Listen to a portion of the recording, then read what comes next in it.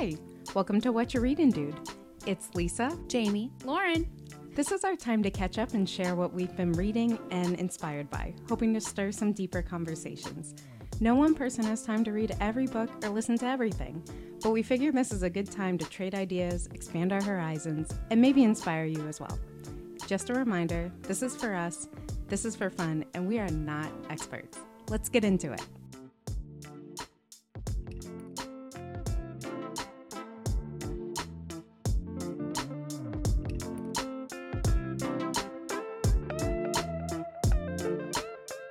Hello. So, it is now November when you're listening to this. It's wintertime. What do you need in the wintertime? You need a good TV show. You need to curl up with a book. But when you're not in the mood to curl up with a book, you got to curl up with that couch, with that blanket, with a nice marg or Moscow Mule, or even better, mulled wine. Hotty toddy. 'Tis the season. It's time for some good TV recommendations. And this is where I come in, an avid TV watcher for relaxation purposes. Here's the thing. The show I'm about to recommend to you guys, I'm prepared to take a lot of shit for recommending. It is what would be distinguished as trash TV. I didn't used to consider myself a trash TV watcher. I don't know if it's my age, life experience, general need to unwind after the end of the day, but I have turned into a trash TV fiend. Don't worry, still love my critically acclaimed shows. And I, in fact, would argue that the show should be critically acclaimed. Based on the name alone, I'm going to go to a lot of judgment. But when I say to you that my absolute favorite TV show of the last 2 years is The Real Housewives of Salt Lake City. Man, let me start off by saying, yes, I watched The Bachelor. It's true. I love nothing more than getting together with a group of friends and a bottle of wine, or 2 to 3 bottles of wine, depending on how many people you're watching with. You gotta be prepared. And watching grown men fight like little fucking children over the love of a woman who doesn't like any of them. Great TV. But The Real Housewives of Salt Lake City, I have never watched a Real Housewives franchise before. I vaguely remember as a child, low or high school, maybe freshman year, maybe 8th grade, my mother got headaches and would watch TV when she was feeling sick, as one does, and would watch Real Housewives of Beverly Hills, maybe, or it might be the OC. I think it was the OC, not the OC, because the OC is a fantastic show. I'm talking about Real Housewives of Orange County, whatever one Yolanda Hadid was on, because I remember as a child, like, watching Gigi Hadid, who was around my same age, like, on TV, and be like, oh, that's weird. But I saw like 2 episodes of that, and I think I saw, when I lived in college, one of my roommates was a big Real Housewives fan, saw a couple episodes of Potomac, a couple episodes of Dallas. You know, Bravo was just kind of on in the background sometimes when E didn't have anything going on. But couldn't tell you any Real Housewives name other than Nene Leakes. And some of those New Yorkers, Bethany Frankel. Is there an Ainsley? See, I don't know. I'm not a big Real Housewives person. That's just what I'm trying to get at. This show, Salt Lake City in particular, is fascinating to me. And I have watched it from the beginning, and I have tried to get people to watch it with me, but people don't want to give Real Housewives a chance because of the name, which is fine. I was the same way, but I watched it from the beginning, and I absolutely love it. Salt Lake City is a fascinating place to me, strictly because of the Mormon Church and the very fascinating laws in Utah revolving around the Mormon Church. There's a lot of questions that I have. So when gifted the opportunity to watch a TV show that's quote-unquote unscripted, I believe it's partly unscripted at the very least, that deals heavily with Mormon themes in a very realistic way, it is absolutely fascinating. Now, again, I reiterate, I have not seen other franchises of Real Housewives. So the claim I'm about to make might not be true, but I'm going to make it anyway. I strongly believe that what makes Salt Lake City so fascinating to watch is the diversity of the cast. What makes this cast diverse, you say? There are 4 white women and a group of 7. That doesn't sound diverse to me. You know what? You're right. That's not as diverse as you would want it to be. However, a huge theme, as any show taking place in Salt Lake City would be, revolves around the Mormon Church. There are, like I said, 7 women that are main cast members. And of those 7 women, there is Mary. Mary is an African-American Pentecostal preacher. She runs her own Pentecostal Christian church. Then there is Meredith. Meredith is a Jewish woman who grew up in New York and eventually moved to Salt Lake City. There's Jen Shaw, who is originally, I want to say, Pacific Islander. I know she grew up on Hawaii and then moved to Utah when she was young and was part of the Mormon Church for a brief time before she met her husband, Coach Shaw, and married him and converted to Islamic faith. Then there's a Heather.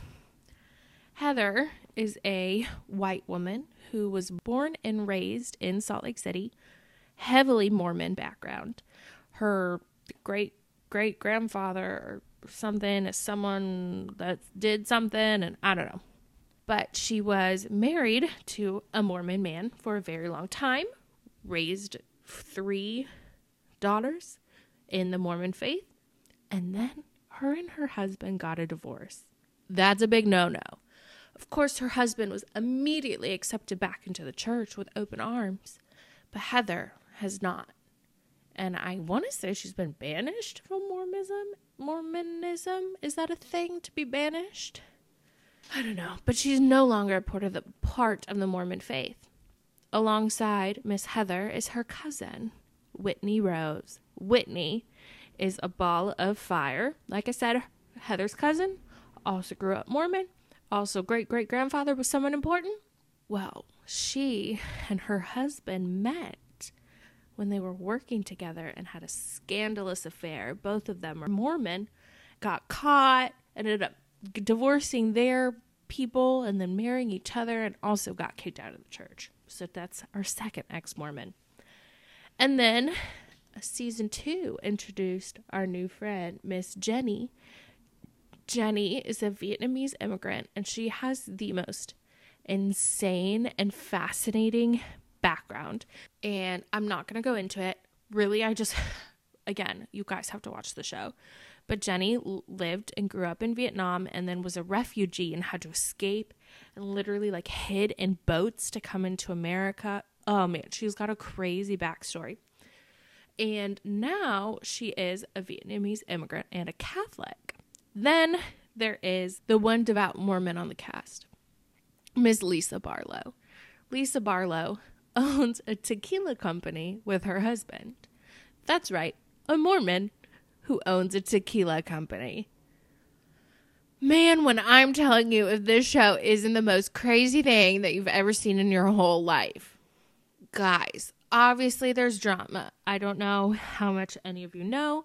There's currently, as of the time of this recording, about 1.5 seasons out. You may have seen in the news, Jen Shaw. Jen is the one that married Coach Shaw, is a Muslim, and she is, the only word I can use to describe her is literally insane. Insane. And actually this past year, she was arrested for fraud, and that's going to be a huge storyline at the end of this season. We have not quite gotten to that point yet, but I'm very excited to get there. I think what I love so much about the show, other than, the silly petty drama and all the fancy clothes and outfits that these beautiful women wear, and I'm a huge fan of winter. Winter is my season. I thrive in winter. Give me 2 feet of snow on the ground and I will be the happiest camper you've ever seen in your whole life. I know that's rare, but it's true.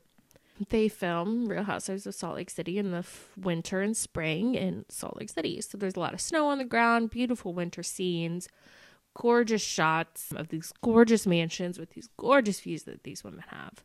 Apart from all that, if that didn't draw you in enough, the insane diversity of this cast with these 7 women who have such different backgrounds, different religious views, who are consistently reminded about their religion, talking about their religion.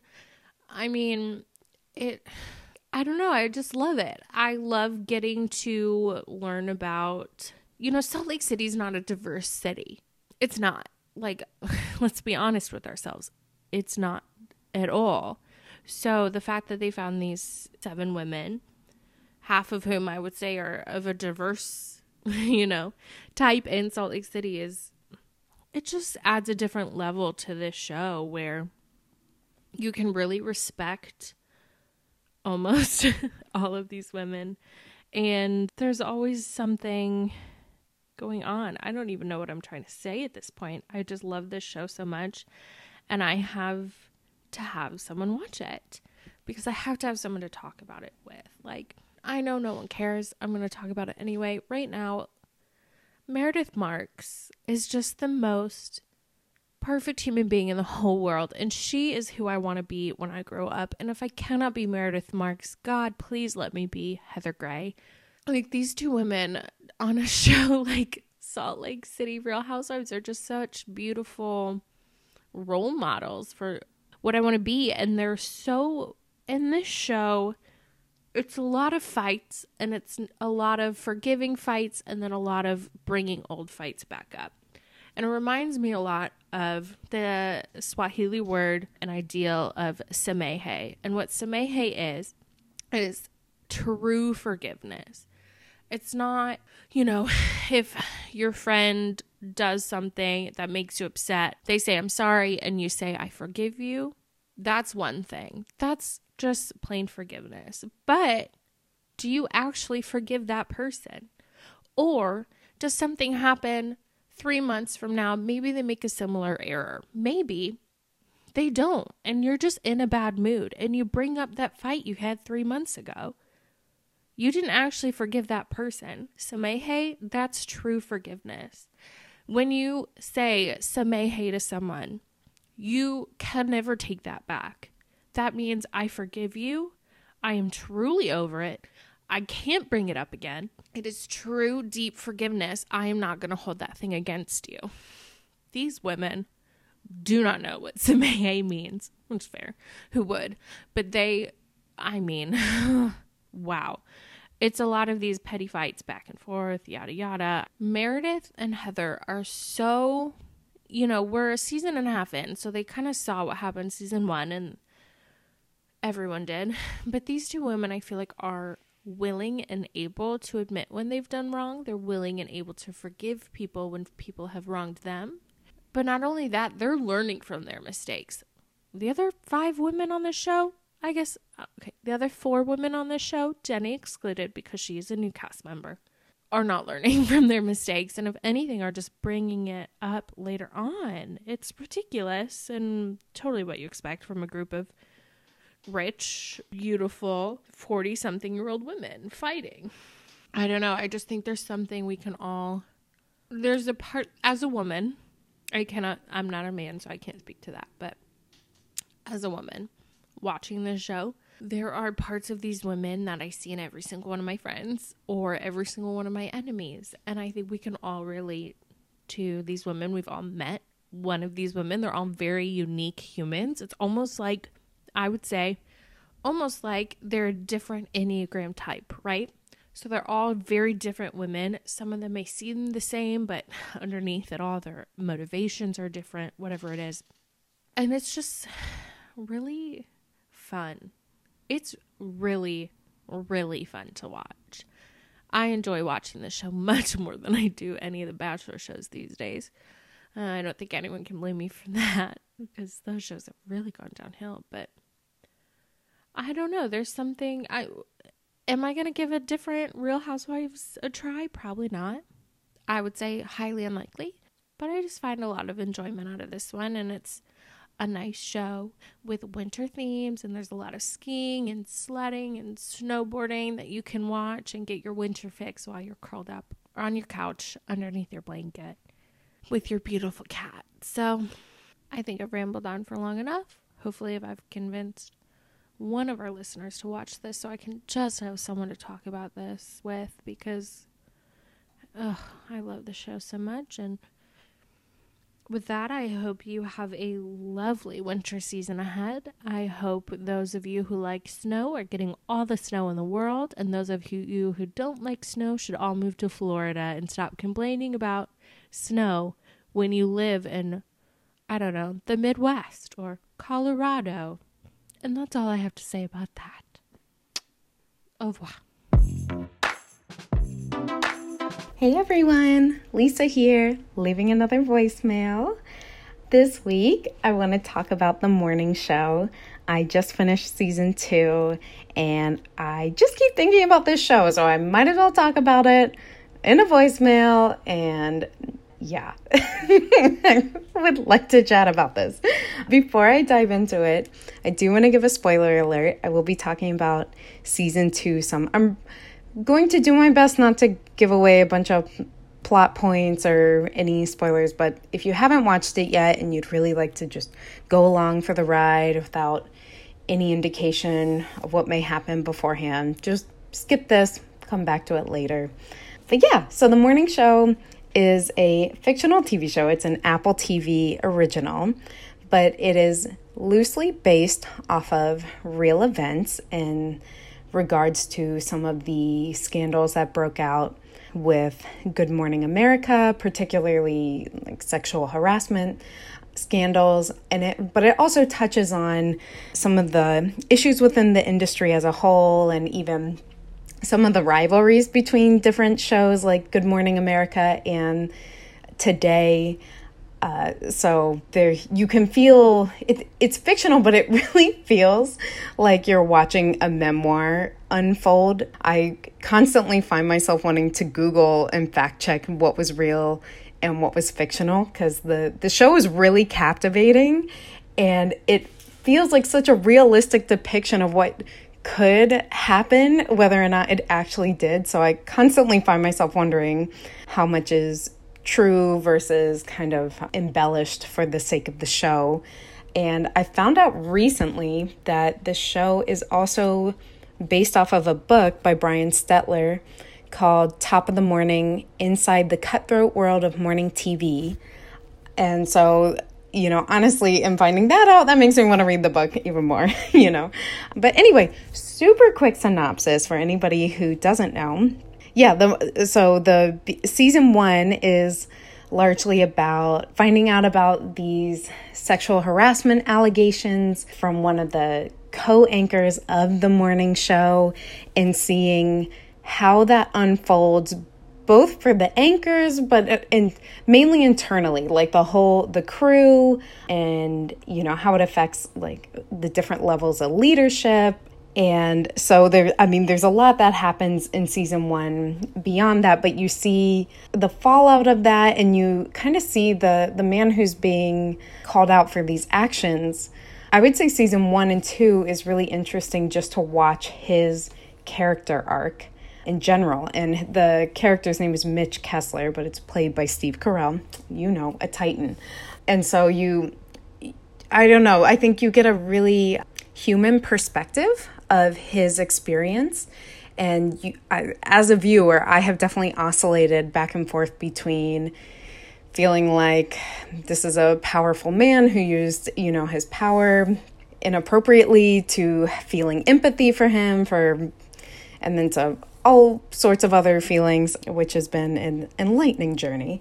But you also see, how employees of color and different levels within the crew, the production crew, how they're treated, what their opportunities are, and a lot of the nuances of the industry in that regard, which are really interesting.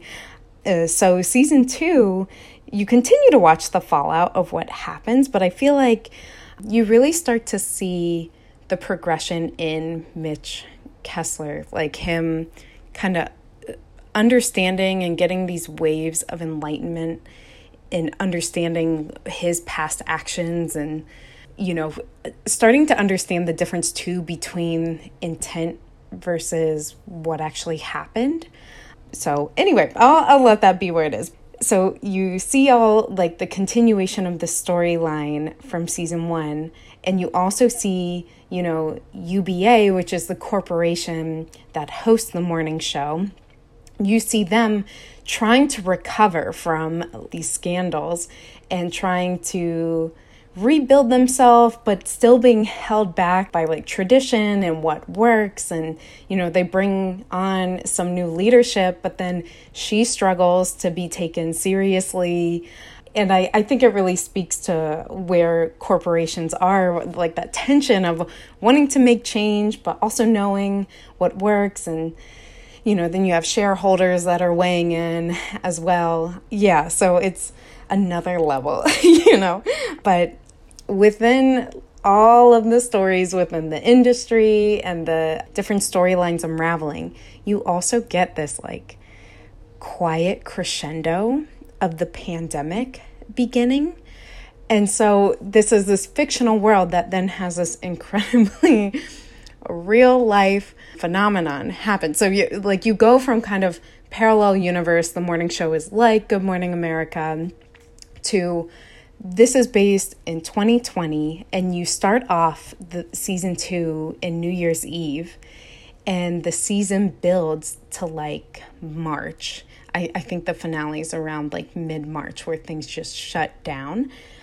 And I have to say, I have immense admiration for the writers on this because they really captured the beginning so accurately to at least what I remember feeling, where, the first episode is like a single cough, and then you start to hear little news snippets, but it doesn't even make the air, they kind of, it falls on the cutting room floor, whatever the phrase is, and then you have people who go to China and start to experience it, and it's still not taken seriously in the States, and so you're just feeling this build, and it just felt so emotionally accurate. And Lauren and I have talked about this outside of the show, about the topic of shows bringing up the pandemic and having episodes in the pandemic. And it's kind of, it's not a clear black or white, yes or no, do it or don't do it decision in my eyes. I think it's both important to document it, but also really hard to watch back at this point. I remember when Blackish had some of their episodes that were the beginning of the pandemic.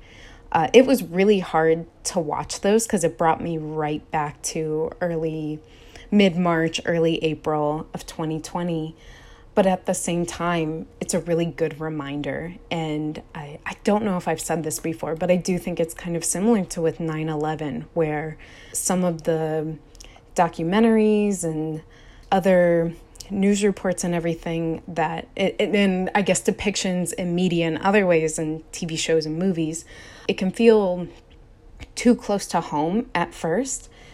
But, 20 years later, it's like, thank goodness we have this, because we have basically a time capsule of what it really felt like in that moment. But like even beyond the news reports, that we can come back to as people live and grow up who haven't experienced that, And so I think on the one hand, it's great to document it. But on the other hand, the pandemic has been such an earth-shattering, global impacting event and series of events that it almost feels impossible to have a fictional world without it, because in my eyes, like we're no longer like I couldn't watch a show that just doesn't live in that reality anymore, because it would be completely unrelatable. Like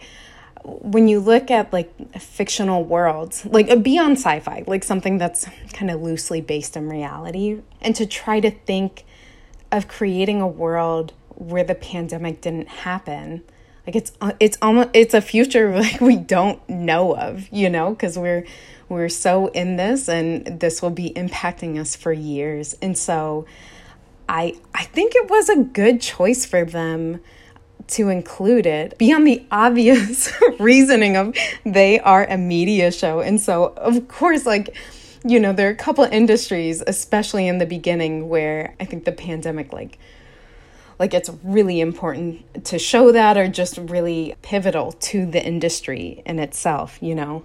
So anyway, a little tangent aside from there. But I do really give the writing team kudos to how they worked it into the storyline and worked it into the progression of the season as a whole. So I will say, I just highly recommend this show. I think it is not at all what I thought it would be like. And I think season 2 has really built on itself in a way that keeps me coming back. And so I guess there are a couple items I'll just highlight, but all of this to say you should definitely go check it out. You know, find someone who has Apple TV, go watch with them, you know. But yeah, the couple highlights beyond what I've already stated here is what it's like, basically the characters that just have interesting character arcs, but also just really complex emotions behind them. So Jennifer Aniston's character, Alex Levy, she is the co-host of the kind of disgraced co-anchor of the show. And in season 2, you really kind of see her being confronted with the truth in a bit. And I don't think the story for her is fully told yet in season 2, but I'm constantly wondering, like, has she just had her blinders up? Did she, like, was there some disassociation that she worked in her 15 years of working with Mitch where she just kind of forgot some of the things she said that contribute to the unhealthy environment at the show, you know? Or was she just really used to the environment and it felt normalized because that was just the culture of the show? Like, I don't know, but I feel like you start to see her grapple with this and start to see people kind of recalling things she said and her not remembering them, and it happening repeatedly and kind of conveniently when it's things that, you know, would just kind of contribute to some of the actions of Mitch. And I don't know, it's not to throw blame or anything, but I just think her role and her understanding of her part in the environment of the show and how maybe she thought she was independent of it, and she continually tries to separate herself from those items, but then slowly realizes, like, I don't know, maybe I was a part of it, maybe I'm not sure, you know. And then seeing the different levels of struggles that people of color are having within UBA and within the show, I think has been really interesting, because the president of UBA that comes in new into season 2, she's an Asian American woman, and one of the anchors for the show and then the executive producer for the show are both people of color. And then there's like a weatherman too, that he is kind of getting the brunt of cancel culture. And like, he's like, I don't understand this. Like, in some ways, like, I feel discriminated. Like, I understand, like, I am like Latino, so I understand what people are going through. And it, like, in a way is like dismissing some people's feelings.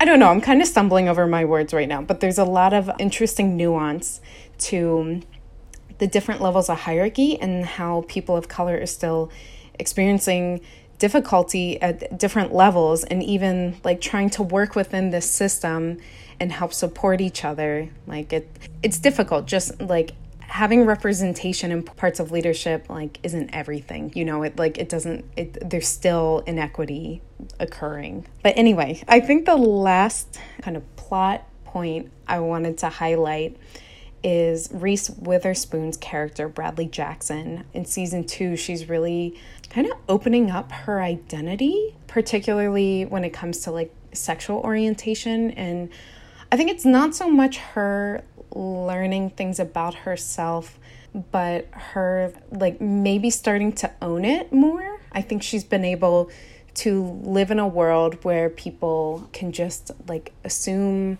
that she's hetero, and she's been able to navigate that world just fine. But a love interest enters her life, which I think really offers her a lot of fresh perspective and kind of becomes like a reason for her really taking a step into owning who she is fully, rather than just what works for her profession and personal life. You know, her love interest, Laura Peterson, played by Juliana Margulies, she is just killing it with the fresh perspective.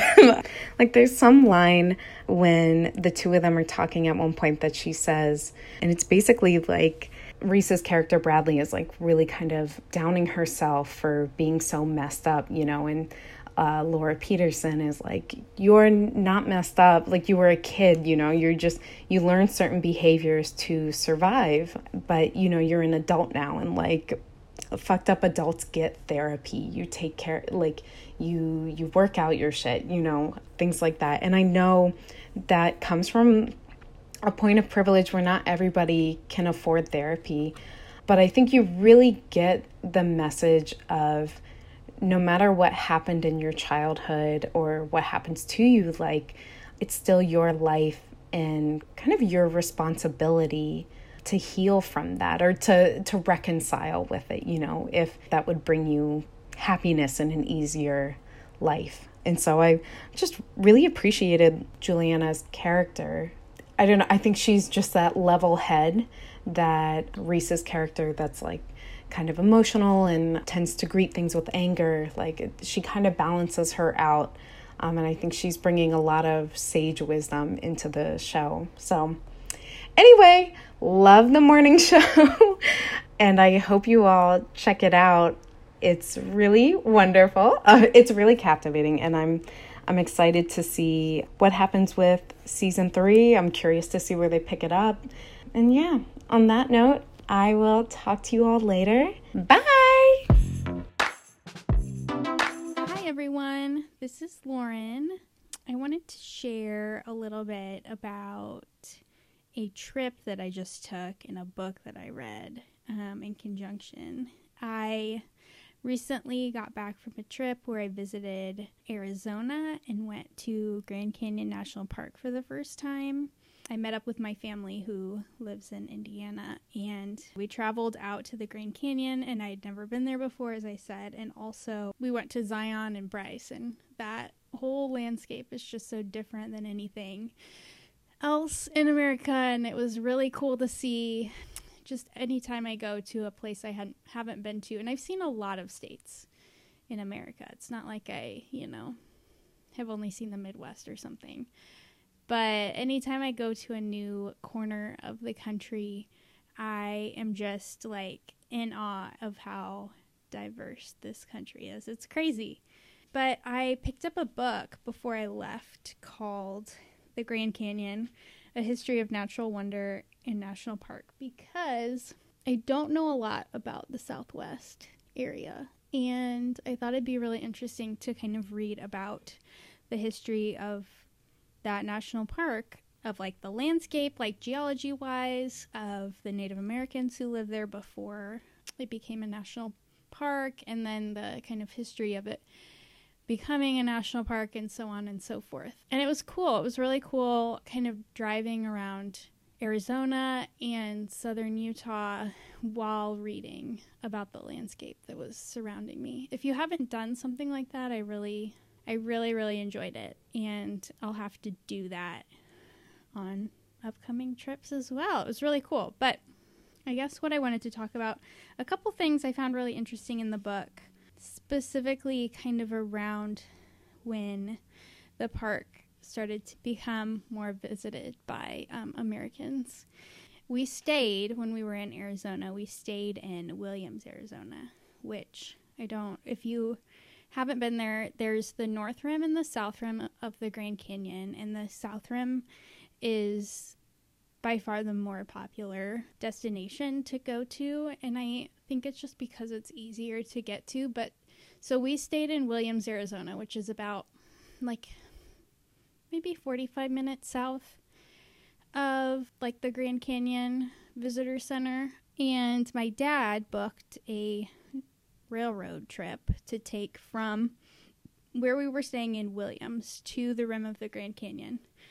And, you know, I didn't plan this trip. I didn't really know what I was in for. And kind of at first I was like, you know, why would we take like a 2-hour train ride when we can drive an hour and see it quicker and like, you know, whatever. But as I was reading in this book and kind of being on the train, it was kind of cool to take the train to the rim, because that was historically the way, like the very first visitors, aside from, of course, the Native Americans who had lived there, that was the way so many people visited the Grand Canyon for the first time. And of course, many of them had never seen anything like it before. They had not seen photographs, they had not seen paintings, they couldn't really even fathom how large and wide it was to be able to like take this train across nearly flat terrain and then get off, and where it stops there's just this massive hole in the ground.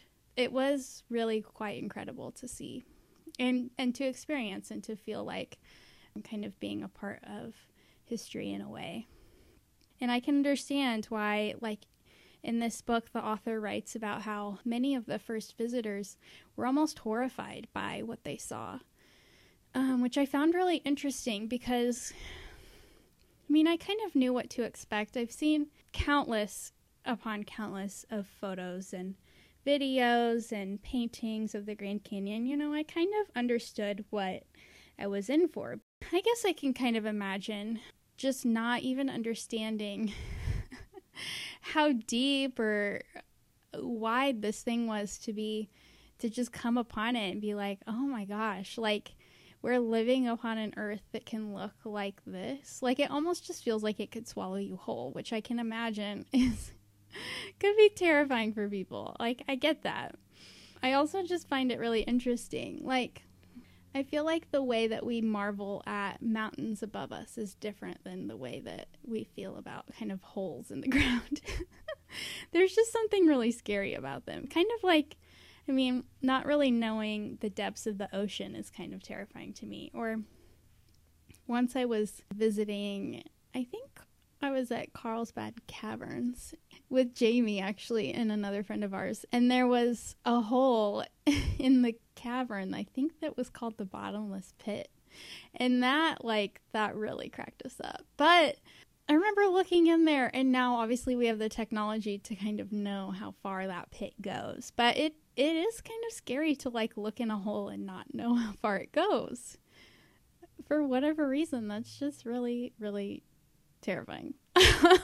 Anyway, that is a side note. I was reading in this book, which is what I found really interesting. It's kind of around the time Teddy Roosevelt was either not quite president or he had just become president, and it was around the time that they were creating some of the first national parks, and the Grand Canyon wasn't yet a national park, but it was protected land. And it was kind of talking about how President Roosevelt visited the Grand Canyon, and he thought it was remarkable, and he really wanted it to be preserved, as you'd think most people would, but it actually was quite a controversial thing at the time. Anyway, he said this quote. So basically he took the railroad to, the rim, and he sees it for the first time, and he says, "I was delighted to learn of the wisdom of the Santa Fe Railroad in deciding not to build their hotel on the brink of the canyon." So kind of at this time, there was all this controversy about building buildings on the rim and like how many people should it accommodate and all this stuff. So he says, "I hope you will not have a building of any kind, not a summer cottage or a hotel or anything else, to mar the wonderful grandeur, sublimity, and great loneliness and beauty of the canyon. Leave it as it is. You cannot improve on it, not a bit. The ages have been a work on it, and man can only mar it. What you do is to keep for your children and your children's children, and for all who come after you, as one of the great sights in which every American, if he can travel at all, should see. Keep the Grand Canyon as it is." And so that quote is actually used quite a bit by park rangers in the national parks all over the country. It's wonderful words. It's so important, and I'm so glad that the people of the past have decided to preserve certain pieces of land in America. I think that's why, there's so many amazing places that we can visit now. But the author also points out that it's not fully possible to keep it unmarked. It brings up this kind of contradictory leave no trace idea where it's not fully possible to leave no trace in order to have people visit these sites. And so the author and I as well find it really interesting that Teddy Roosevelt wanted to keep this site untouched, and at the same time he wanted every American in the country to visit it. It's interesting, and I think that's a question that national parks and national forests grapple with still today. And it's an interesting idea with the internet and Instagram and stuff like that now, where, we want people to know about these beautiful places in our country and in the world. But at the same time, we don't want them to become overrun with people to the point where they're almost destroyed. So it's a really interesting balance. When I was there at the Grand Canyon, I was kind of admiring some of the architecture that they had there. And they had one specific female architect who designed a lot of the buildings there. Her name was Mary Coulter, which, being a female architect at the time, she was born in 1869, was practicing at the end of the 1800s. That was pretty rare for a female to be an architect. And she wasn't considered an architect at the time. I think they called her an interior decorator or something, but she was an architect. Anyway, she designed some really beautiful buildings on the South Rim, at least, that really blend into the surroundings in a beautiful way. I think it's important to be able to build with the landscape in order for humans to enjoy, I don't know how to really best articulate this, but we can't fully leave no trace every place we go. Our footprints alone are leaving a trace, but I do think we need to be really mindful and careful about what we're doing on the land. Anyway, I found that really interesting in this book. There was a lot of controversy on this park becoming a national park because of the people that owned the land in that area didn't want it to become a national park. And actually, the railroad at the time was a really big proponent of it because they wanted people to visit different areas of America, and what better way to do it than the railroad system, which I found really interesting. But all that to say, there are some really amazing things in America. And I hope that as you, as I, as all of us, kind of discover more of these amazing places, that we're just mindful of the places that we're at. We take the time to kind of learn about the people who have lived there. Anyway, I'm not sure how to close this. But let me know if you have any thoughts, or if you've ever read a book or whatever while you were in a place. I really, really enjoyed it, like I said, and encourage anyone to do that. Well, have a nice week, everyone. Bye. Thanks for listening. Links from today's episode can be found in the show notes on our website, whatchoureadingdude.com. We'd love to hear from you. If you have anything that piqued your interest or you want to share, email us at wrdpod@gmail.com. Maybe we'll feature you on the pod. You can find us wherever you listen to podcasts and also on Instagram at WRDpod. Follow us and stay up to date on future episodes. Leave a review, tell a friend. You get the idea. Music for this podcast was created by Kalindo. Find him on Instagram at TheRealKalindo. Stay inspired, and we'll see you next week.